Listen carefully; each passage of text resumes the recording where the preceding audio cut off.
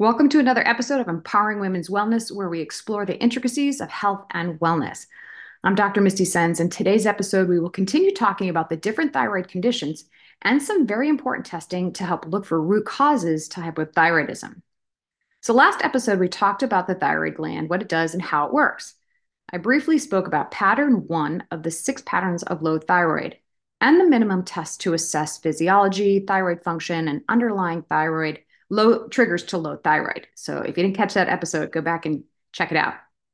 Today, we're going to dive a bit deeper into pattern one because this is how we have all been assessed by our MDs at one time or another with our thyroid.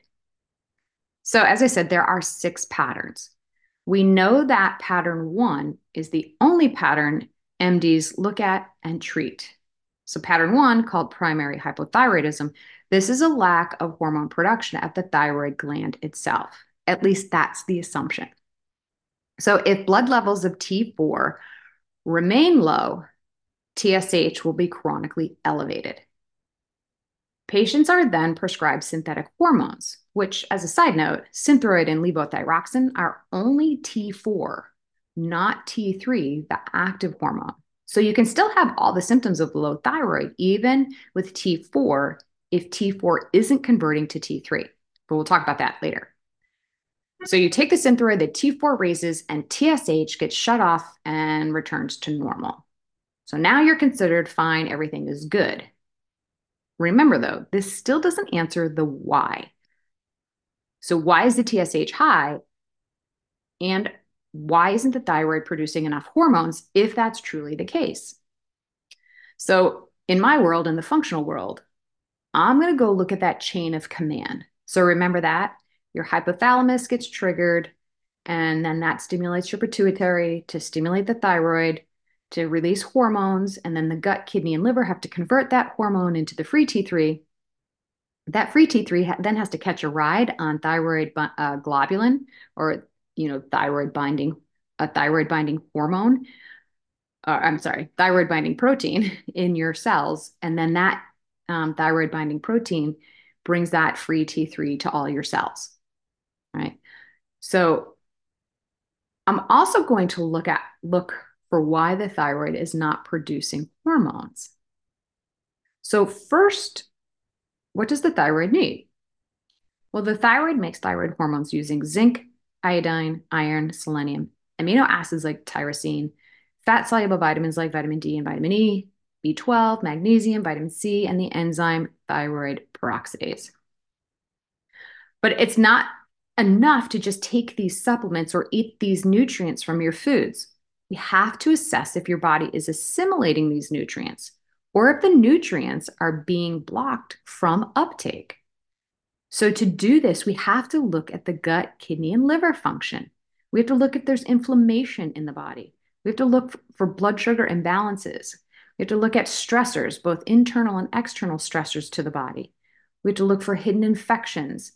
We have to look for autoantibodies and other toxins that will prevent the body from using the very nutrients that the thyroid needs to function. So the one I'm going to talk about here today is the autoantibody, because 90% of hypothyroid conditions are a result of this. The autoantibody of TPO, thyroid peroxidase antibody. See, our body uses the enzyme TPO, or thyroid peroxidase, to make thyroid hormone.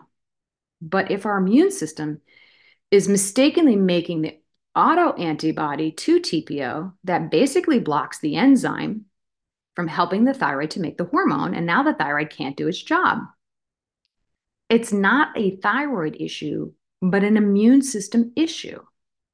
The immune system is producing the antibody, TPO, because the immune system is stressed out and it's being triggered by the very things I just spoke about: nutritional deficiencies, stress, toxins, and infections, etc. Now, the thing is, the MDs don't test for this. And the reason is because their treatment doesn't change. You're still prescribed medication to artificially raise up T4 to stop the release of TSH. But this does nothing for the autoimmune. So that problem is still going on. Your thyroid is being destroyed. You still feel like crap, and the doctor says you're fine. So you must dig and you got to find the triggers to the immune system and address those. And this is where the blood work I spoke about in the last episodes comes into play. But it's not enough to have the blood work. You must have someone who knows how to read the blood work, look for those answers. So I'm going to talk about a very important test that looks at the immune system. But first, I want to talk about the second pattern of hypothyroidism because the testing is the same. So pattern number 2 is hypothyroidism secondary to a pituitary hypofunction. So remember, the pituitary secretes TSH, that's thyroid stimulating hormone, to tell the thyroid to make and release thyroid hormone. But what if your pituitary gland never sends out enough TSH to stimulate the thyroid? A blood test would result in low levels of TSH, which your MD would assume your thyroid is either a normal working thyroid or you are hyperthyroid, meaning you're making too much hormone. Now, the most common cause of low TSH is a suppressed pituitary gland. So, what suppresses the pituitary gland? Well, chronic stress. So, constant bombardment of the pituitary gland by adrenal hormones causes the pituitary to shut down, with the added side effect of decreasing TSH output. So, your thyroid's not being stimulated to make hormone for you. So, again, it's not a thyroid issue, it's a pituitary issue. Other issues that suppress the pituitary are inflammation, infections, toxins, chemicals, either chemical or environmental toxins, heavy metals, etc., and thyroid medication itself. So if the doctor only tests for TSH, he or she would assume that thyroid function was normal as long as it's between 0.5 and 5.5 on their lab sheet. And remember, we want to see that TSH at 1.8 to 2.5. So even though your labs say you're normal, you don't feel normal because the pituitary isn't telling your thyroid to do its job when it gets below 1.8 and not enough thyroid hormones going out to the body. So yeah, according to the doctor, your TSH is fine, but you're not fine because you're not getting the hormone that you need. Or you could be on too much medication, and both scenarios are not good. If prescription thyroid medication is being used, it may have initially helped with symptoms, like it did with me and many of my patients. However, this is a dangerous course of treatment because flooding the system with thyroid hormone causes the pituitary to be suppressed even further, and increases in hormone in the blood can cause the cells to become resistant to thyroid hormones themselves, similar to an insulin resistance.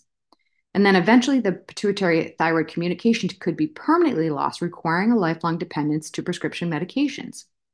So I'm not telling you to stop taking your medication. That's not what I'm telling you at all. I'm just saying that oftentimes our TSH, it goes really high. The doctor assumes you have hypothyroidism, so they give you synthetic hormone. But then the TSH goes really, really low. So now they're assuming that you have too much hormone, which could be very possible. And so, they lower your medication, but you're still getting medication. And that medication is building up in the bloodstream, keeping that TSH low. And over time, that causes your cells to become resistant to actually using the thyroid hormone itself. Okay. Now, the other thing that can cause stress to the pituitary is postpartum depression. The stresses of pregnancy and birth can rapidly suppress the pituitary, leading to symptoms of hypothyroidism.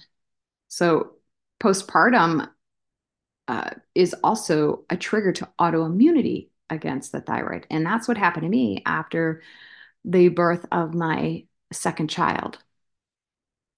So, I said I would discuss how we assess the immune system using simple tests. And this test also addresses some of the stressors to the pituitary, like hidden infections, infections like H. pylori, yeast, fungi, viral infections, Epstein-Barr virus, parasites, food reactions, and allergies.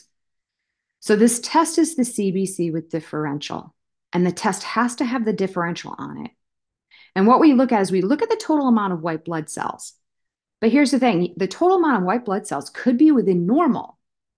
And so we want to then look at the 5 types of white blood cells in the body: the neutrophils, lymphocytes, monocytes, eosinophils, and basophils. We want to look at those 5 tests.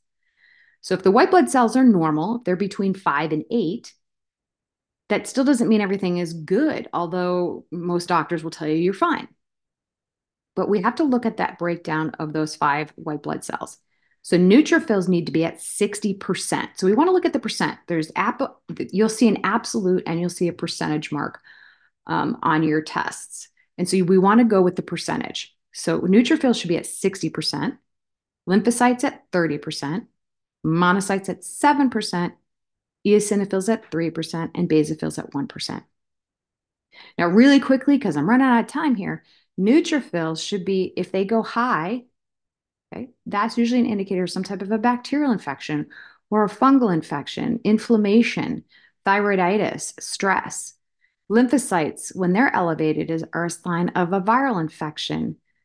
Monocytes, when they're elevated, a sign of a viral infection. When they go really high, Epstein-Barr. Eosinophils and basophils, both of those, when those are elevated, that can indicate food sensitivities, parasites, and eosinophils specifically can indicate problems with asthma. So I'll talk more about these later on, but you now have what those normal levels should be. And when they go out of the norm, that's a problem. So remember, it's important to seek professional guidance for proper diagnosis and personalized treatment. Again, this podcast is not to take the place of your doctor's recommendations, but to help you take proactive steps toward improving your health through natural approaches. All right, so that's all the time I have. So tune in next time to talk about hypothyroidism pattern 3. So take care.